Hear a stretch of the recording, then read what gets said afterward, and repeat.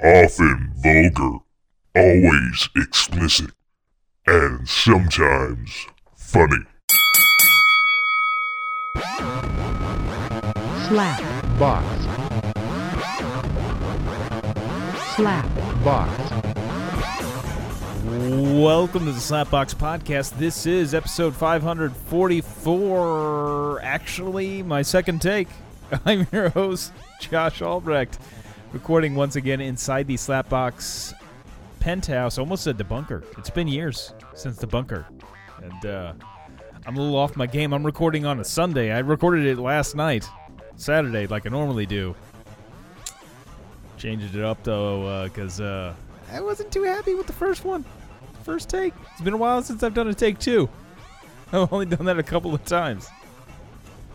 One time because I fucked up the recording by smacking my laptop, and it was a great podcast, that one. That was a fantastic one. It just kind of fucked up, didn't save the recording. It was a pain in the ass. This one I saved. It just wasn't real pleased with it. We were pleased with it. I actually did show prep, which you'd think, it would have been better because I did half-ass some show prep. But as it is, I should have done a little bit more prep because I was going down a YouTube rabbit hole for a little bit on, I don't know what first showed up in my feed to send me this way. I know I occasionally read stuff on this sort of thing, but I had seen stuff on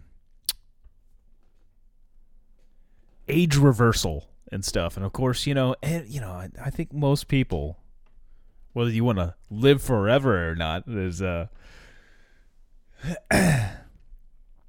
besides the point. I mean, I've got the Queen song stuck in my head, "Who Wants to Live Forever," which I think should be the name of this episode, but it will be.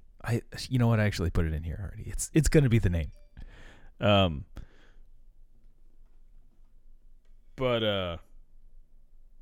Yeah, I was watching shit on YouTube, and I came across the Dr. David Sinclair, which does sound a bit fishy anyway. But I read stuff on him before, but I'd never really done a deep dive into this. And there's been recently...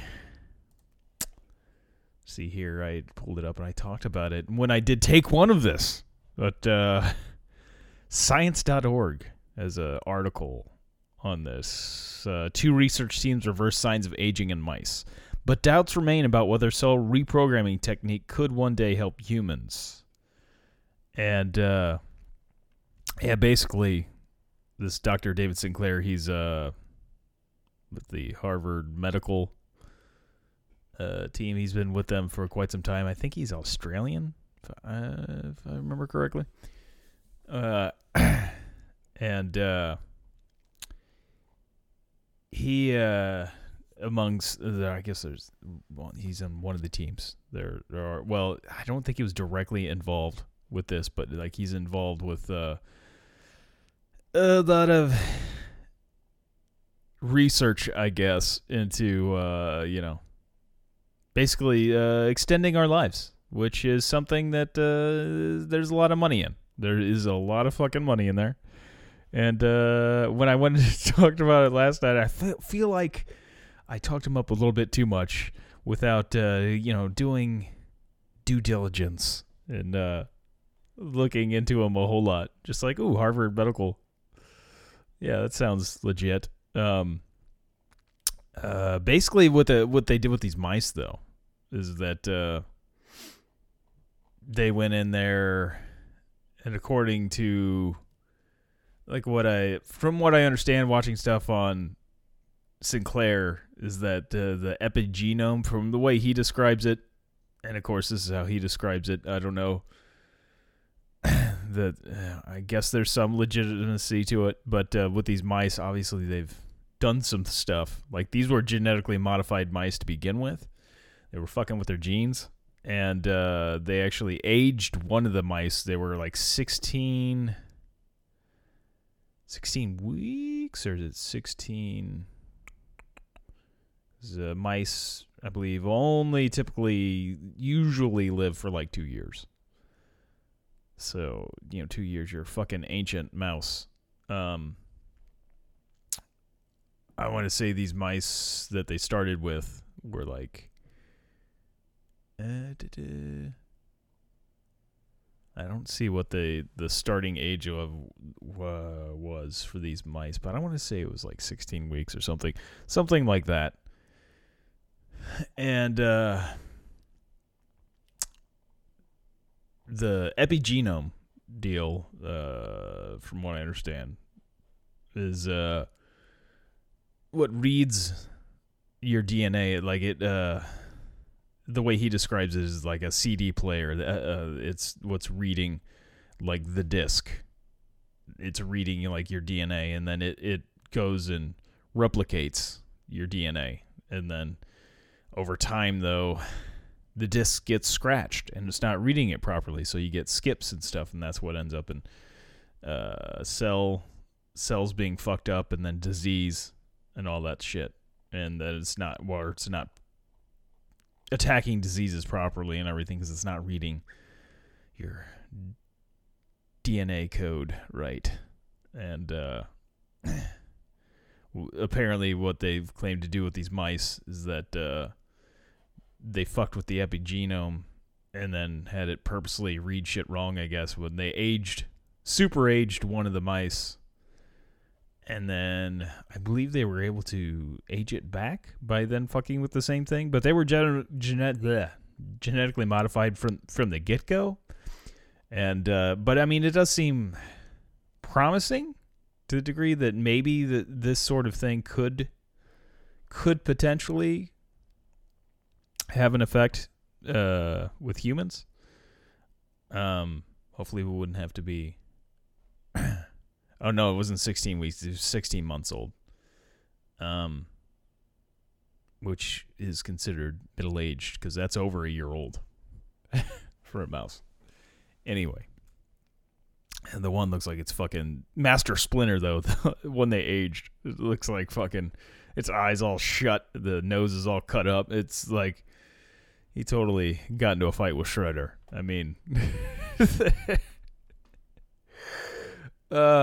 But yeah, they, I mean, it's interesting. I was like jacked and, watching more shit, and I'm just like, oh man, I, as being someone that is now in their 40s and considering the, family members on my dad's side of the family tend to die in their 40s, through various means, mainly cancer, that, I'm kind of feel like,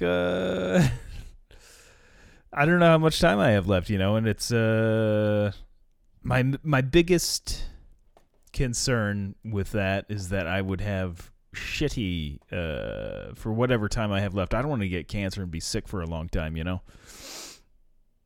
And I don't have the money for that. The penthouse is eating up all my money, and I can't afford to miss work and not pay a mortgage. That just wouldn't be good. So when I read or watch YouTube videos stating that we could turn back time, as Cher was it sung about, if I could turn back time. Yeah, I should not sing that, especially that. That's oh, fuck. Now I'm going to have that song stuck in my head. I should go back to the Queen. The Who Wants to Live Forever song is way better. But yeah, I think it's just a normal thing for people, throughout history. The human race has gone after the fountain of youth. To be fair, though, I mean, we've come a long way with modern medicine. That there have been a lot of improvements in the civilized world. If you're not, in a third world, a lot of third world countries, you're still not living for a long time. In the U.S., I looked it up yesterday, the average lifespan of a male in the U.S. is like 77 years old. I forgot what the female is. I was more concerned about myself. And that is, and then you start breaking into demographics, it changes a lot. Black males, unfortunately, is like a lot less. But Asian, or not Asians, Latino, I think, was actually higher, which I was surprised about. As I figured it was an economic thing that the poorer you are, the less available healthcare you have. But I'm not sure why the stats. I mean, I didn't look real far into the numbers. I'm sure there's some legitimate reasons for it. But anyway, the point is that we've had a lot of advancements in health. And, there's some parts of the world where 30s is, old as shit. And you're approaching death's door. But that's in some real, remote parts of the world and just poor areas. That being said, they claim with a lot of this research that you can live, to 150, to possibly like 500 years old and shit. There's some people that say that the first person to reach 1,000 years old is actually alive right now, which I think if that is the case, that person has to be a billionaire, right? I mean, who the fuck could afford, if they really do make that happen, if they come up with this technology pill, whatever it is, procedure, that it's going to be a fortune, because everybody will want to pay whatever they can to turn back. Like, if I could take 20 years off the life of my body and revert it back to its 20s. Hell, if I could go back just like 10 years, not even 10 years, I'd go 35. So at this point, I'm looking at almost 7 years off the toll of my body. Like, I'd get rid of the penthouse easy. I'd be like, fuck it. Yeah. I'm keeping the Adam Jones guitar, though. There's some things that I can't get rid of. I'll get rid of my car and the house. And I'll hopefully find some cheap room and board somewhere. But I would trade that in to get years back of my body and then just be able to fucking run and shit like I was doing back then and just tearing it up. Oh, it would be so good. So good. And like yesterday I was jacked because I was just watching basically a bunch of infomercials for this guy, Dr. Sinclair, and I didn't realize how many like fucking supplements and shit this guy was pumping, and is actually he's not real well regarded from what I understand in the medical community. Is a bit, even though he's been involved with Harvard for a long time, like he's a bit of a huckster, I guess, or selling shit, because with supplements and stuff you don't need like scientific backing or anything. There's not people that really regulate that shit. You can claim it does all kinds of shit and just throw it out, and you can make a ton of money, and so basically anything you pick up on InfoWars, you go to their website, you buy any of those supplements, they're most likely not going to do much of anything that they claim to do. It's you're just, maybe, but you don't really need to prove that they do that, and you could sell it. And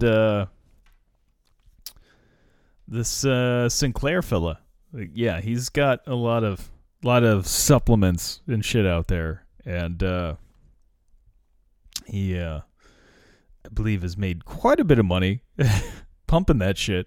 And there's been a lot of debate over the fact that these things really don't do much for you and maybe are not good for you. And man, he's talks about fasting a lot, and that everyone needs to fast and not eat much. And He almost had me on that. I was watching some videos. I was like, maybe I should fast sometimes.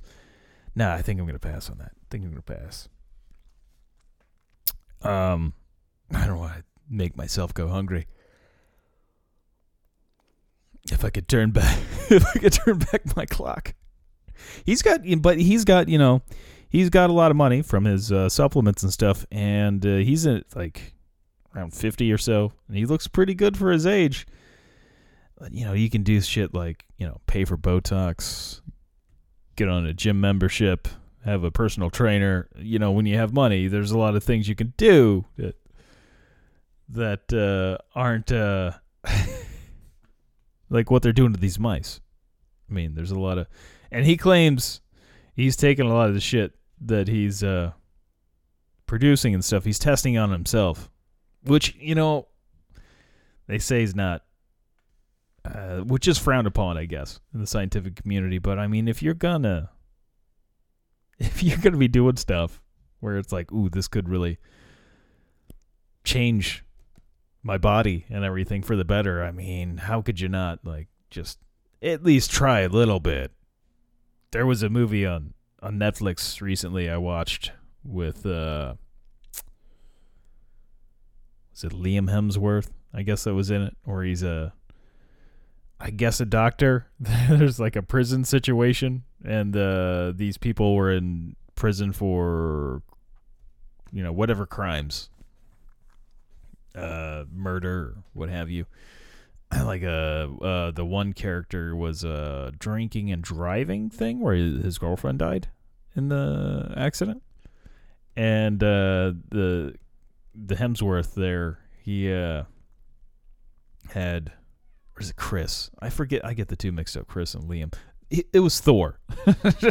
Thor is in the movie. And Thor, we'll just keep calling him Thor. Thor had these drugs, I guess you'd say. You put in, that's like injecting into you all the time, like these little vials that, and Thor's controlling it in all these prisoners that he'll just inject them with this, and it creates different moods and stuff, and it makes them more willing to do things subservient, and or it makes them feel pain, like horrible pain, and he's getting all these people to fuck each other and everything by putting the drugs. It was an entertaining movie, but it kind of makes, and you find out, of course, through the movie, spoiler alert, Thor is also taking him himself. He's dousing himself, injecting himself with the same shit. He's, which is never a good sign of a good drug dealer. If you're doing your own stash, this is a problem. You're eating into your own profits. Just bad. It's best if you just don't do drugs if you're going to sell drugs, Or so I've always heard.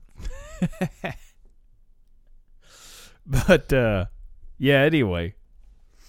It is interesting to me that they do have this thing with the mice, though. And, maybe there is some potential in that, even if this guy's just a fucking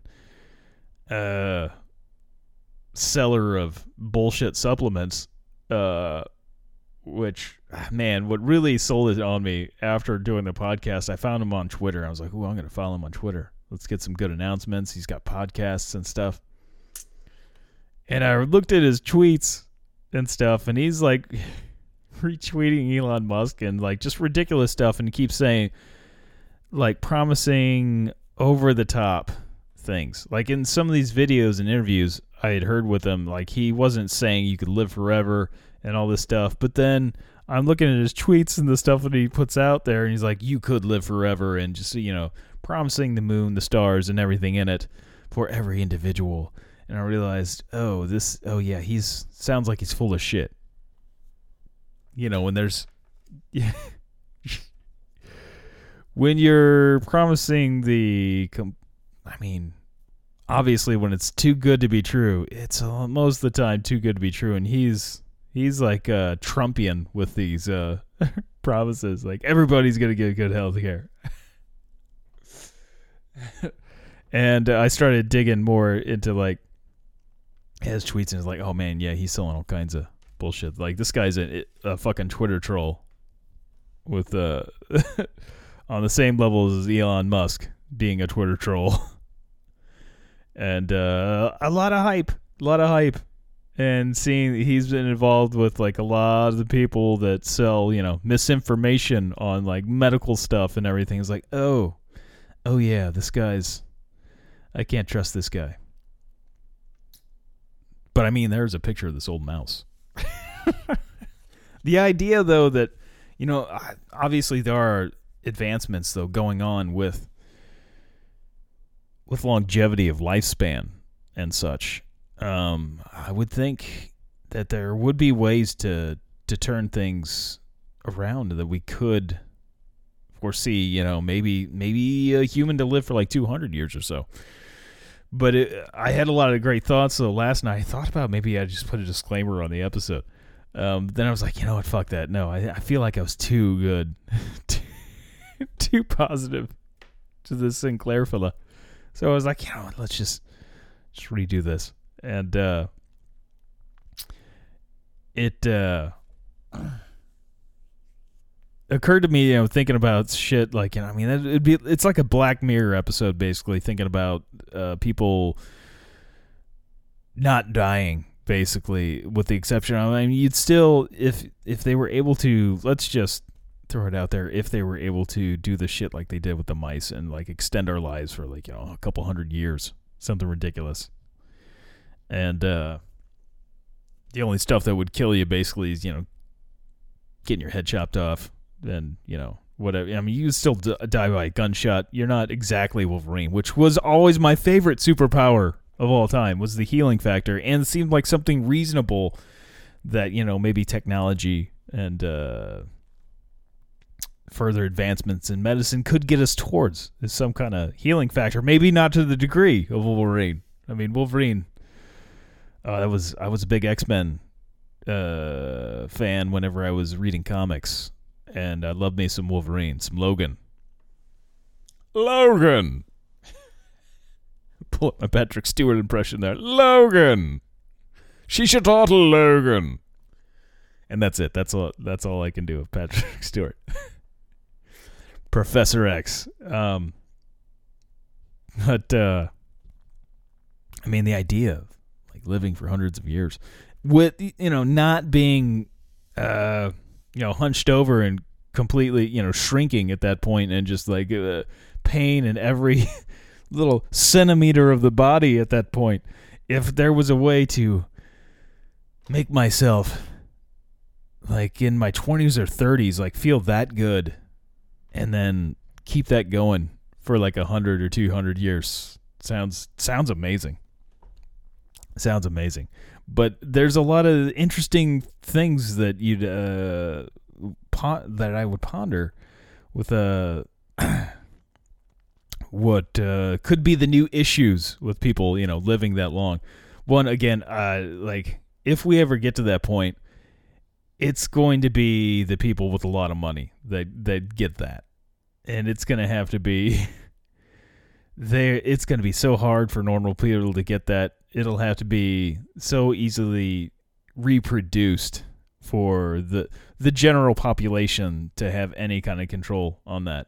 We're going to have the billionaires, unfortunately, will be around for like 2,000 years, and then us normal people, our lifespan will probably go down.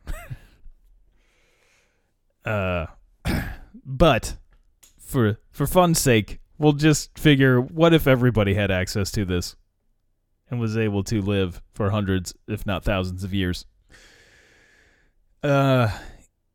Population control would be a real problem if fewer people are dying. Almost, nobody's dying, and yet the births still happen. People are still being born. Then we're going to be overpopulated like real fast. We're going to run out of room.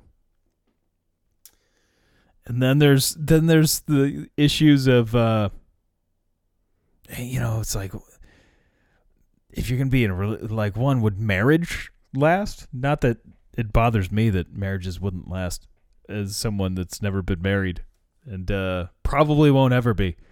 Probably. You know, I'm not dead yet, so, you know, maybe it'll happen, but probably not. Can't say never, but probably, most likely not. But what would happen, like, you know, if somebody, how many marriages would really last like 100 years or more? Like, that's insane. Like, you know, somebody get married and, you know, I know I promised I'd be with you forever, but after the last 200 years, I feel like we've grown apart. Like, that's an insane amount of time. Like, when I said forever, I didn't realize we would live for 1,000 years. I'd be a lot more of a commitment. Way more of a commitment. And then there's, you know, weird things that, obviously, like, I would think that children, you know, being with children still horrible. That shouldn't be done. But there's, like, age gaps. There would be massive age gaps potentially in, you know, being with somebody. Would it be okay? Again, if they're both adults, I'm not saying get with children, but if there was a age gap of like 150 years, 200 years age gap, like, would you be able to be with that person, especially for like a long extended period of time? It's like, I don't know, we don't have much in common. You know, she's 550, I'm 700 years old. You know, we're different generations. Different generations. We see things differently. Like with that, I mean, you spent several hundred years on Earth together. Would there be enough in common?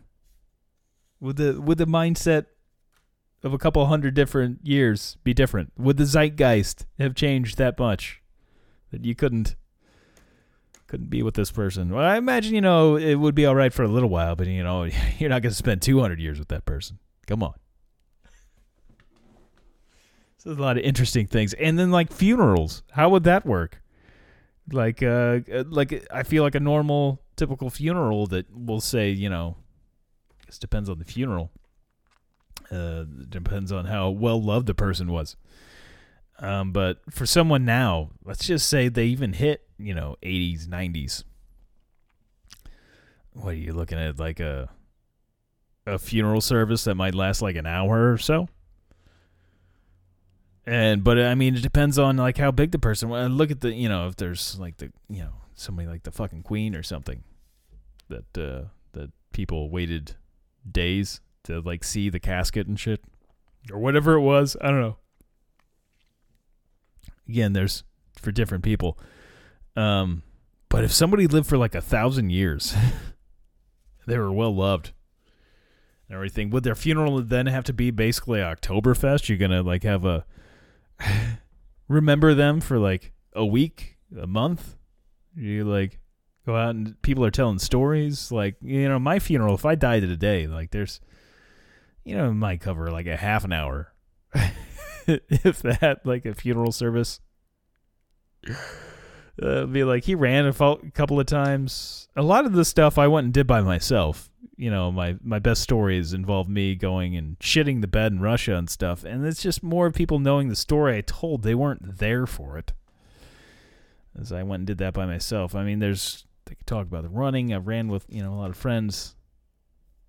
This podcast, they could play a little bit of that. I don't know who's going to really want to play that at the funeral, but who knows?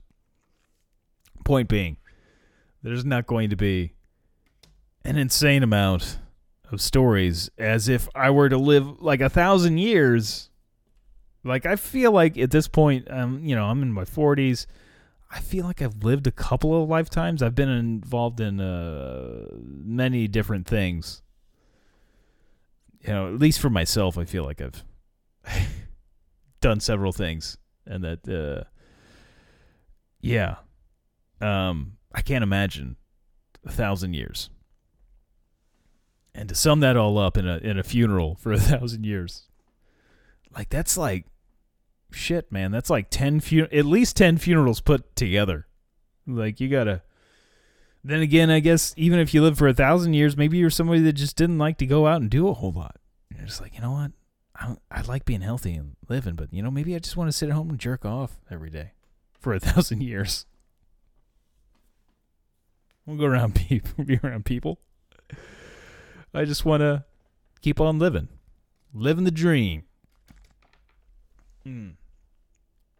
But yeah, it's interesting to think about living for a long time. If I'd want to live forever though, I do love a good ending in movies, which I did talk about on my take 1, of course, of this.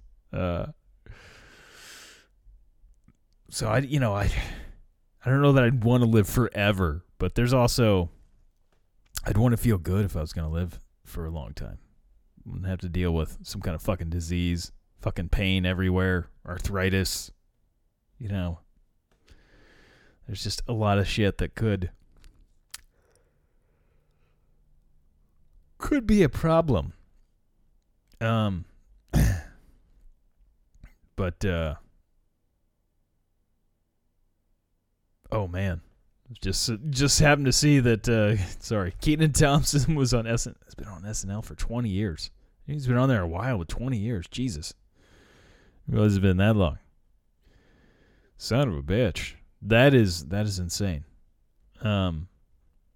Somebody made a guitar out of 1,000 cans. That's kind of fucked up. It's gonna be light as hell. But anyway, I was gonna look up the classic comedy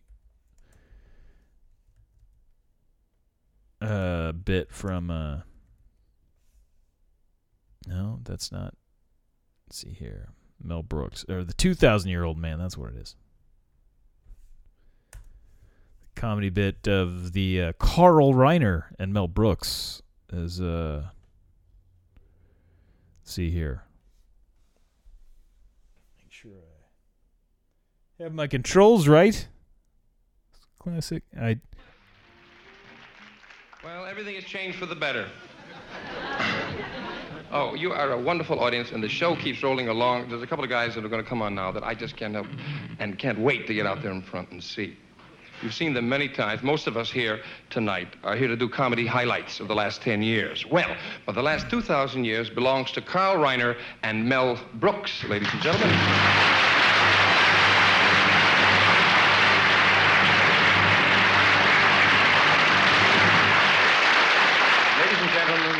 This gentleman here is one of the phenomena of the world. He looks no older than Mr. Sean, and yet he is 2,000 years old. Is that true, sir? Yes. You want to see my driver's license? No. We have it authenticated. The Mayo Clinic has checked you out and said that you are 2,000. Sir, what has kept you alive for 2,000 years?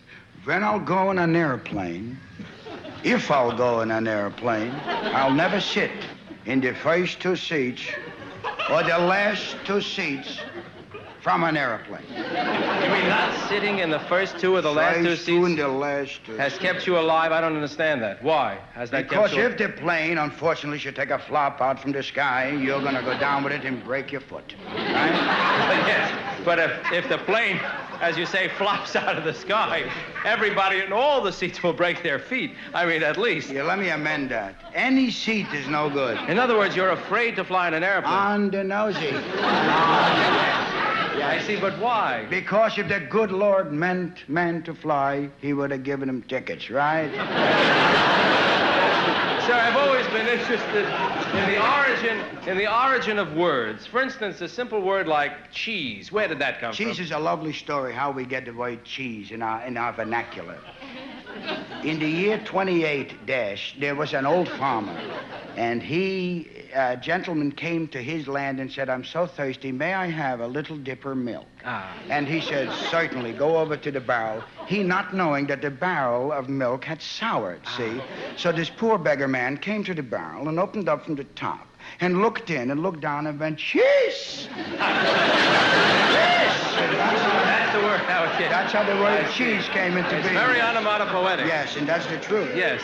Now we don't use that anymore. No. Now we go in, we say to the grocer, I'll have cheese. You don't go, cheese! You're scared of grocer.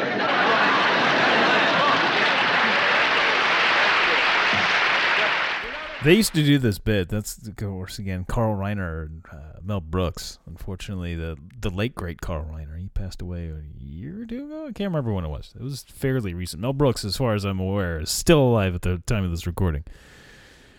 Oh, I love Mel Brooks. It's so weird watching this old footage. Like, Mel looks like Mel. Like, Carl Reiner, I mean, you can tell it's Carl Reiner, but it's, for some reason, it's really strange for me to see, like, Carl Reiner at a young age. This is a really old video. It's all in black and white and shit. But they used to do this bit a lot. And there was I believe they put out a comedy album, The 2,000-Year-Old Man. But basically, it's all the shit he's, like, seen in his days, like with the cheese, or that I didn't do it right. But yeah, it's fucking crazy to think like what it would be like to live for an insane amount of time. And would you even like give a shit about the stuff that people really care about nowadays? Would you even want to have sex? You're like, fuck, I don't know, man. I've done that. But hell, I don't want to have sex most of the time. It's been years since I've had it. And like, there's if I lived a couple hundred more years, I'm like, whatever. I almost think of Conan the Barbarian, like James Earl Jones. I don't remember if his character was supposed to be like really old or anything, but like there's the beginning of the film where he's into oh shit, what is his character's name in that movie? But he was really into the riddle of steel. Let's see here. Thulsa Doom, that was his name. His character's name, Thulsa Doom. And like he was really big into the steel, and he wanted this particular sword in the beginning when he killed like Conan's like mother and shit. And then later in the film, of course, when Conan turns into Arnold Schwarzenegger, he after pushing that big wheel for forever and just like becoming just massively huge and just a fucking beast of a man, and he goes and finds Thulsa Doom again because he's gonna go fucking cut his goddamn head off. And by that point in time, Thulsa Doom has moved on to the flesh. He's more interested in the flesh. He doesn't care about steel anymore. He's into flesh. Like whether it's the things of flesh or whatever, can you imagine how much your taste would change in the things you're into over the course of 1,000 years? Like, there's plenty of stuff that I used to be hardcore into that I could give a shit less about now. I don't know about hardcore. There's stuff that comes back around, like guitar. Like I've used to be into it a bunch, and like it's coming in and out. I'm playing a lot these days, but there's periods of times where I didn't care as much. In 1,000 years, who knows? What oh man, what is this? Hold on, I found it. Speaking of Conan, on MovieWeb here, there's an interesting article. I don't know what's going on here, but the article says, Cocaine the Barbarian, Oliver Stone's drug-fueled 4-hour Conan epic that never was. And the picture is this drawing of Conan, and he looks like he's taking a few bumps there. His eyes look like they're just gonna...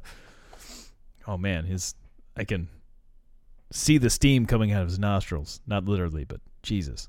Anyway, in 1978, Oliver Stone wrote the screenplay for an incredibly expensive Conan the Barbarian epic while he was taking cocaine and downers. Oh, yeah.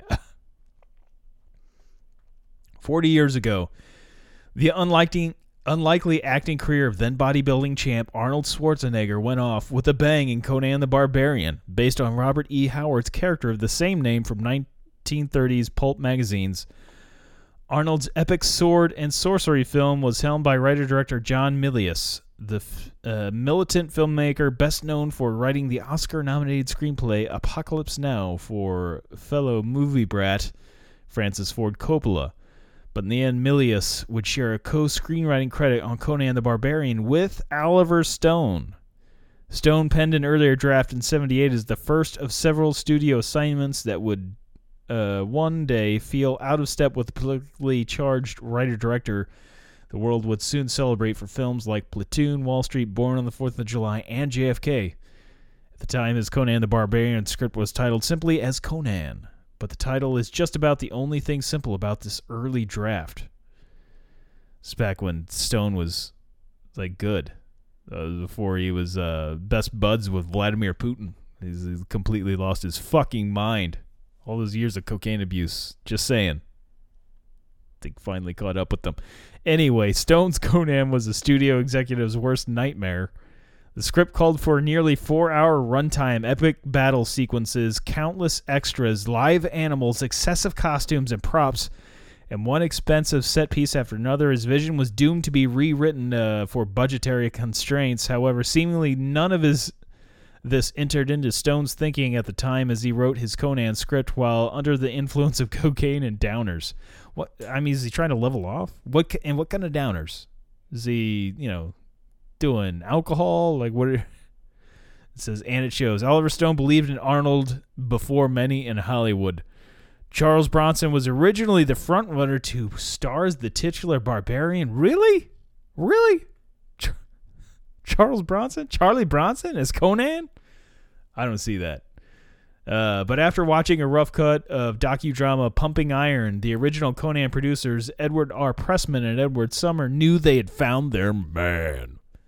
With a godlike body that won him the Mr. Olympia bodybuilding competition 6 years in a row, Schwarzenegger embodied Conan as close as humanly possible with his long brunette hair and leather headband. He looked as if he had stepped right off the pages of the Marvel Comics run from the 70s. In spite of Schwarzenegger's uncanny physical resemblance to the Conan character, there was one little snag. No one doubted he had the look, but many involved in the project had their reservations about Arnold's molasses-thick Austrian accent. At the time, it seemed to Schwarzenegger that all of Hollywood shared this cold apprehension. Speaking to GQ in 2019 about his most iconic characters, Schwarzenegger said, "I was told many times by manager and agents and studio execs that my career would never happen. That someone with an accent like me has never become a real leading man and a big star in America.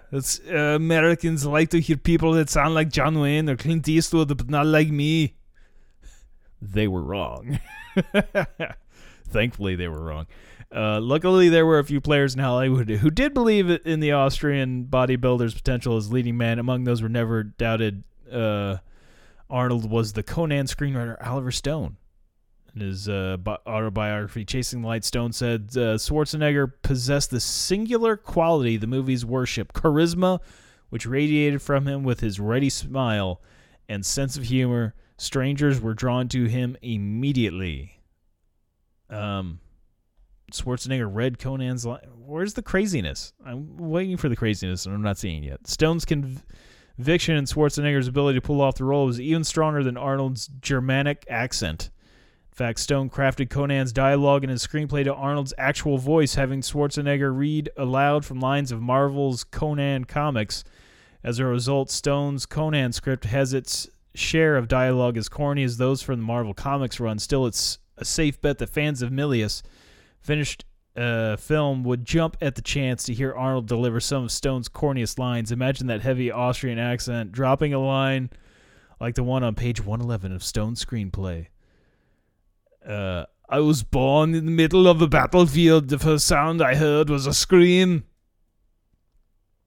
Yeah, that one's not that great. Imagine Arnold's delivery on page 130 when in the midst of the film's final battle, Conan's love interest and blonde female warrior Valeria says a pig mutant. Stone script has plenty of those. With her sword in a magnificent arc, and Conan says to her with eyes blazing with attraction, I can't think of anyone I'd rather go to hell with. You're a liar, and you're beautiful. That one might be all right, but this comes the best line. Here we go. As hilarious as Stone's lines would have sounded in Arnold's broken English, Milius gave the Austrian actor just enough ridiculous dialogue to draw eyebrows from film critics. Take the most iconic line and most mocked for Schwarzenegger's accent from Conan the Barbarian, which was lifted from a Genghis Khan speech, really, about his idea of the good life. When he is asked in Milius' film, what is best in life, by a Mongol general character, Conan says, to crush your enemies, see them driven before you, and to hear the lamentations of their women. I do love that line. I didn't realize it was Genghis Khan. Stone and Milius' Conan script, as well as many of their other films, share a similar masculine approach, especially in terms of overtop dialogue. Still, there are important differences between the visions for Conan, and the cocaine Stone was doing at the time is certainly one of them. Oh, Stone's script was post-apocalyptic. Really, for his plot, Stone took several cues from Howard's early Conan stories like the novella A Witch Shall Be Born and short story Black Colossus, both of which were published in the pulp fiction magazine Weird Tales. As opposed to Milius' finished film, which takes place in the vaguely distant past, Stone's Conan screenplay is set in a post-apocalyptic future, wherein Conan leads an army in an epic battle against a 10,000-strong horde of half-animal, half-human mutants. But this battle was not to be waged specifically against Thulsa Doom, played memorably by James Earl Jones as the central villain in Milius' film. While Stone's script also opens with the raid on young Conan's village like Milius, it is not Thulsa Doom who is responsible for the death of his family.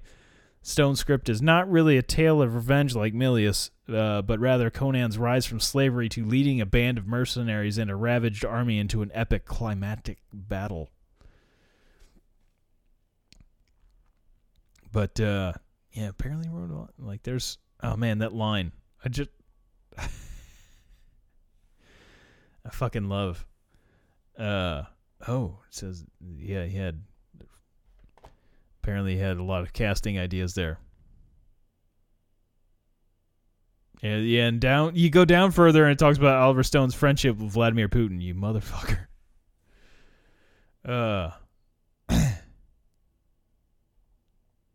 That's some bullshit.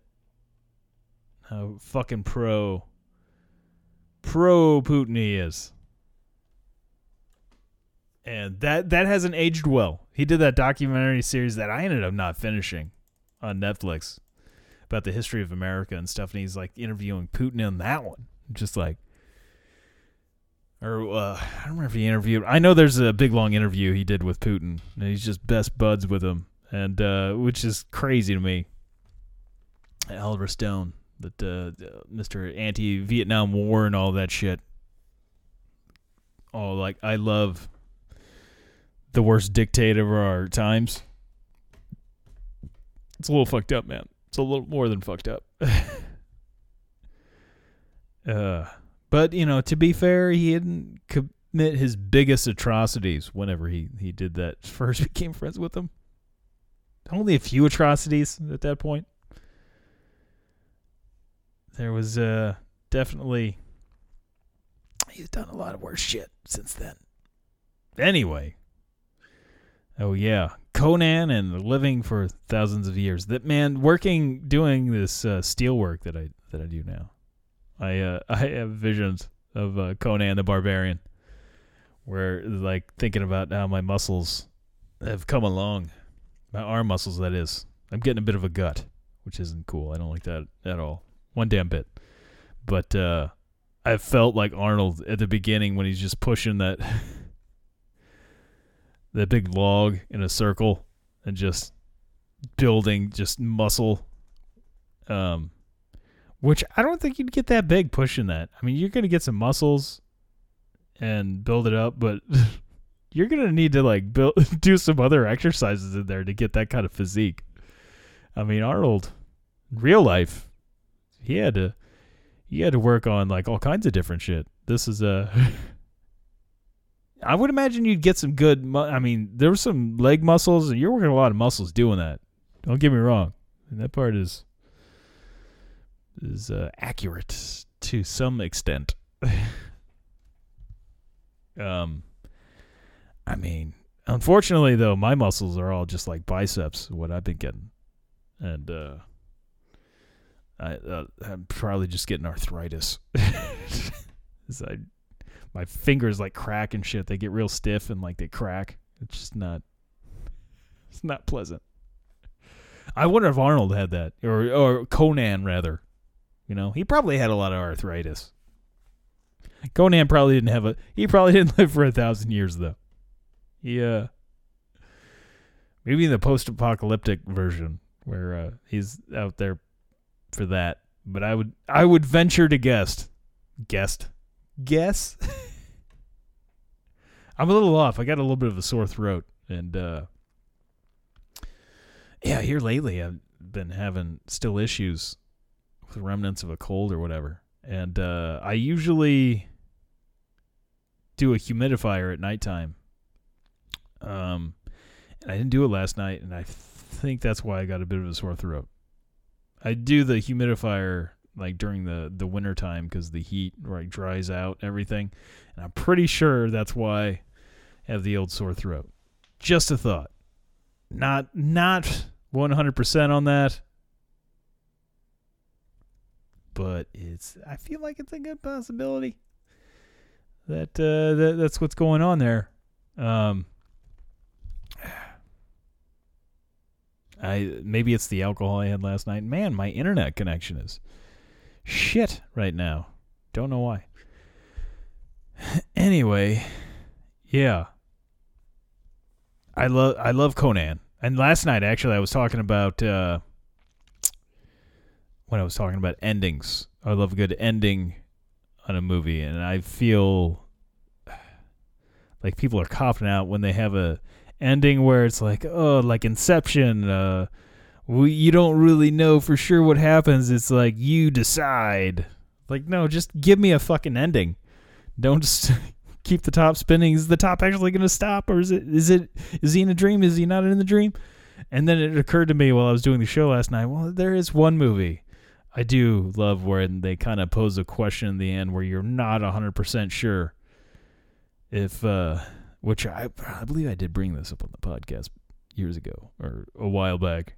But Total Recall, the original with Arnold, Paul Verhoeven, one of his classics. I think RoboCop. Fuck, my tongue is all fucked up. RoboCop is probably his finest film. But Total Recall, holy shit, that's another fucking amazing film. The Paul Verhoeven, Schwarzenegger one.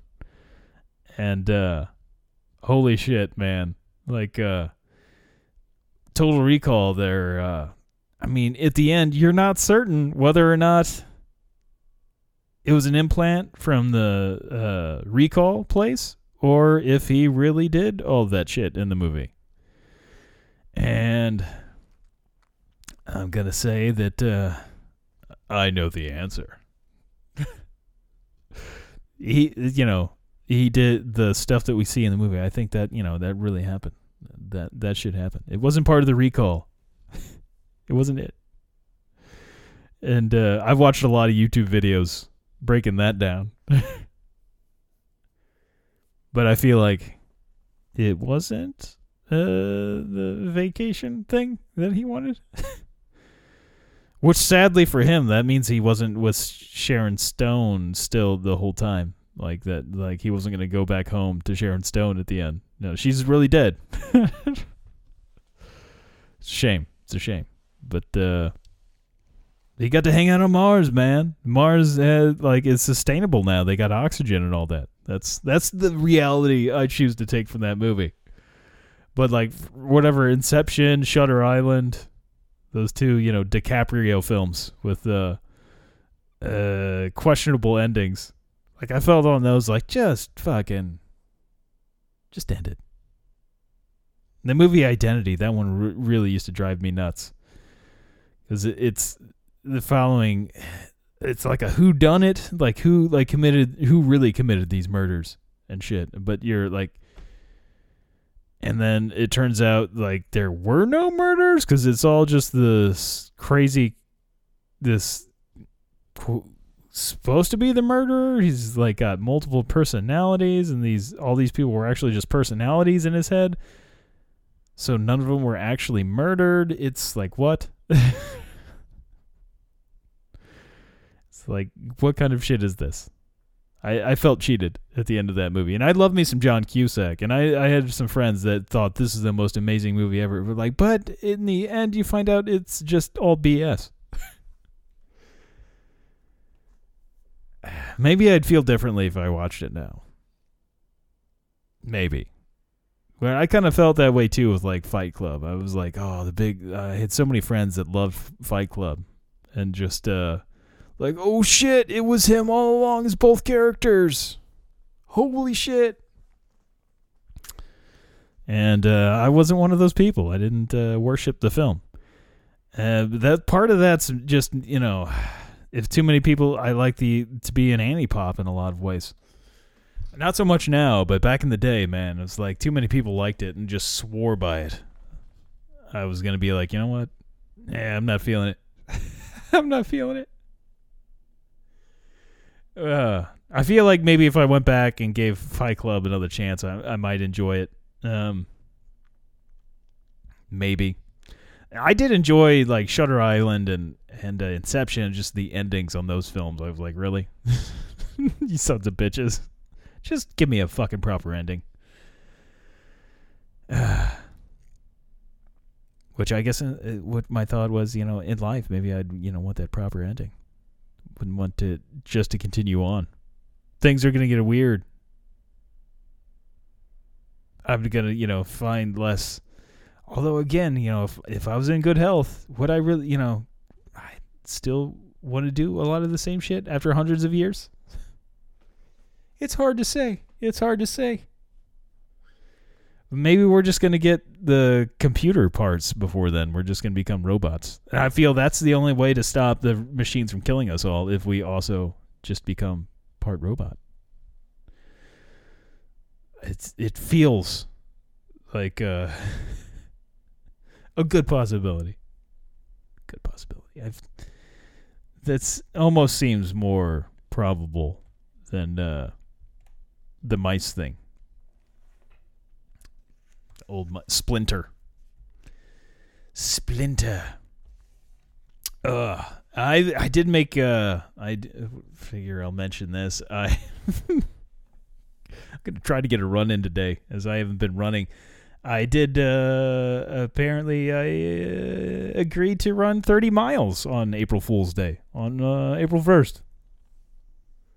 Gonna run from Delta to Herman, which I've done before, but it was like 8 years ago I did that. And I am not in shape for that. I have been running once a month, averaging like 5 miles a month. And not prepared to run 30 miles, but it's going to be on the Katy Trail. And it's a group run. It's not a race. It's going to take probably a good 6 hours or so. There's probably going to be a lot of walking. Not going to push real hard. But this means I have to go out and run in the fucking freezing cold right now. And I don't want to do that. That fucking sucks. I hate running in the cold. My good friend Megan, though, said she was going to do it, and she hasn't been running at all for pretty much zero running for quite a long time now.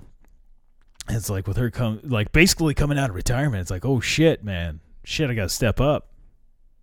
Balls, which is her nickname. what was her nickname, at least. It was like, well, fuck, if Balls is going to do it. It's like, shit, I guess I got to go do this. I felt really obligated. And so I guess I'm going to attempt to run 30 miles on April 1st. I don't know how well that's going to go.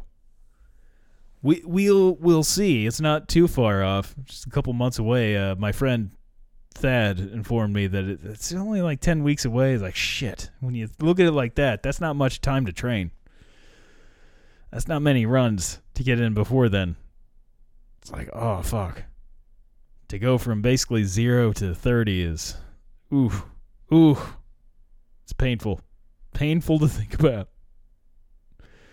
If I could just get some of those mouse drugs. Not the one to age me more. I don't want that. Don't age me more. Let's turn that clock back, baby. Let's turn it back. Let's go back going back in time. We go back to the future? I won't be going back to the future. I've never been to the future that I'm aware of. Although I'm in the future for past me, which is the present. And now I'm just really trying to break that down. The title makes sense, though, for the movie. For the movie, it makes sense because, sort of, because his present day, when he goes into the past, is actually the future. So he's going back to the future. It wouldn't be back to the present because the present is wherever you're at presently. So he'd be going back to the future. It makes sense. It makes sense. Just, try not to have sex with your mom is the big thing there. And he achieved that goal. He did not have sex with his mom. That's good. That would have been really fucked up. Really fucked up. Good old movie about incest. That's what that's about. It's not really about time travel. It's all about incest. Anyway, I digress. And I think I'm about good here. I need to put something in my throat to lube it up, as I've got the old sore throat really rocking bad here. And it is causing my tongue to get a little tied. Fucking up words. It's not going good. So, as always, that is a kid in a wheelchair, not a trash can.